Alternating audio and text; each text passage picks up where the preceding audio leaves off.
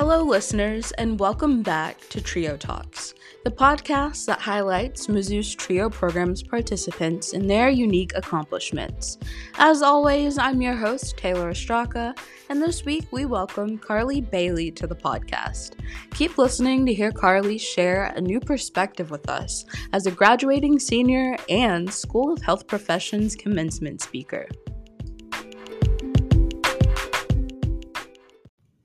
So, hello, Carly. Thank you for joining us here on Trio Talks today. Could you introduce yourself for our listeners? Yeah, my name is Carly Bailey. I am a senior graduating this December with my bachelor's degree in health science with emphasis in rehabilitation science and a minor in psychology. And I was recently accepted into Mizzou's physical therapy program. Yeah. So, as a senior who is graduating this semester, what are some of your favorite Mizzou memories? Yeah, so something that I was kind of robbed of was just a normal college experience for as much as you can say normal. My only normal semester was the fall of 2019, which was then directly followed by COVID. So we really had to transition into a completely different learning experience. But with that being said, I still found plenty of ways to make memories at Mizzou. And most of my great memories have been surrounded around the service that I do. So, what is some of the service that you've done around campus? Yeah, so I am a School of Health Professions student ambassador. I have served on an executive board for the Pre-Physical Therapy Organization. I am a volunteer with the Disabled Athlete Sports Association, and just several other things, just volunteering. And so, for the School of Health Professions Ambassador Program specifically, how might a student who is in the School of Health Professions become involved with that? Yeah, so you do have to be an SHP student to apply. So if you're currently a Discovery student or you're undecided, um, that is definitely something to consider if you are looking into health professions as a career or joining the School of Health Professions on campus. But basically, you'll receive a ton of communication from campus faculty about applying to be an ambassador. You should receive emails from the School of Health Professions itself, from your advisor. It will be all over social media and also up on the big TVs that are in like the Student Center and down in Lewis and Clark, which will direct you to an online application that you will actually download as a Word document currently, unless that changes. But you fill it out and then you go to a mixer, which is basically just some social interaction with our current ambassador team and some of our graduate assistants, to see how you interact with people. And it's not as scary as it sounds. I remember being really overwhelmed when I did that. But then after that, you may be invited to an interview, and then you'll be interviewed by a panel of faculty, including two current student ambassadors, at least two current student ambassadors. And so I think that makes it a little less overwhelming because you're talking to students who are like you. And it's really just a conversation getting to know you. And then if everything goes well, you may be offered an acceptance onto the student ambassador team. Yeah. So, any listeners who are School of Health Professions students, keep an eye out for that for the upcoming school year. And so, my next question for you is when you look back on your time as a college student, are there maybe some things you didn't do your freshman and sophomore years that have impacted your junior, senior year, or the trajectory and the ways in which you thought your junior and senior year would go that you wish you would have maybe done earlier? Yeah, absolutely. So I came in as technically a transfer student, but I graduated from high school. My diploma says the spring of 2019, but it was actually December of 2018. And I did a lot of dual credit in high school, and then I went to a community college that spring of 2019.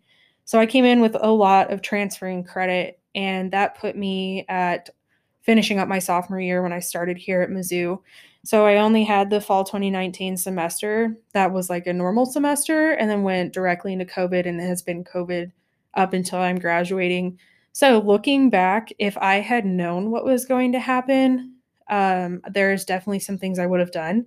For example, I would have gone to a Mizzou football game because I still have not ever been to one.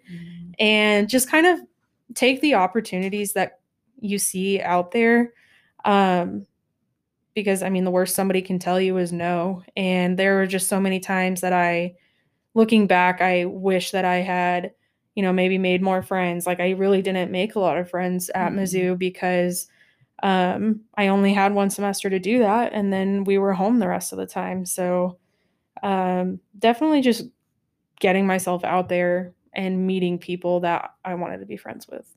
Yeah. And so you mentioned earlier, or maybe didn't mention, but I know this tidbit that you were selected as the commencement speaker for the School of Health Professions graduation ceremony. And so, what was the process for like applying for that or just getting accepted to speak? And then, how exciting was it to receive that news? Yeah, so this is actually the first year that they've ever let a student speak at commencement. So I'm kind of a trailblazer, and I hope I don't ruin it for everybody behind me.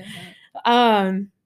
But an email came out. It was just, I don't even know. It was just a random day towards the end of the day, and it was just in one of those health professions emails that you get, and it said nominate a peer to speak at commencement.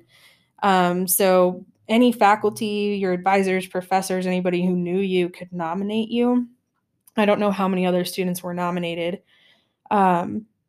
But I was later emailed that I had been nominated and that they had selected me for an interview. And I had to write an outline of what I may want to say at graduation. And I was kind of scared that they were going to make me say an impromptu speech. So I basically wrote an entire speech in an outline. And they interviewed me. It was a Friday afternoon. And I thought the interview went well. There was a lot of faculty on the panel that I was very familiar with from the work that I've done in SHP. So I felt comfortable in the interview, but I wasn't quite sure if what I thought I might want to say at graduation was what they were looking for. So I wasn't actually really expecting to get selected. And then the following Monday, I got the email that I was selected as the commencement speaker, and I was really shocked, honestly. But I was like, oh, well, that's cool. And then it had a bunch of other steps of things that I needed to do and deadlines to get that set up. But it's been really exciting to kind of draft that up and think about what is it that I want to say or that I can say to my fellow graduates. Like, what is it that I have to say that's inspiring or different or unique or even relatable to them? So it really has been fun, like trying to just come up with that stuff. What do I want to say to them? Yeah. And so it's also interesting too, since it is the first year, you're also kind of writing a message to yourself in a way. And all of the things that have kind of transpired in the last few years since the pandemic became a thing. And now you're like a graduating senior. And so that's really cool.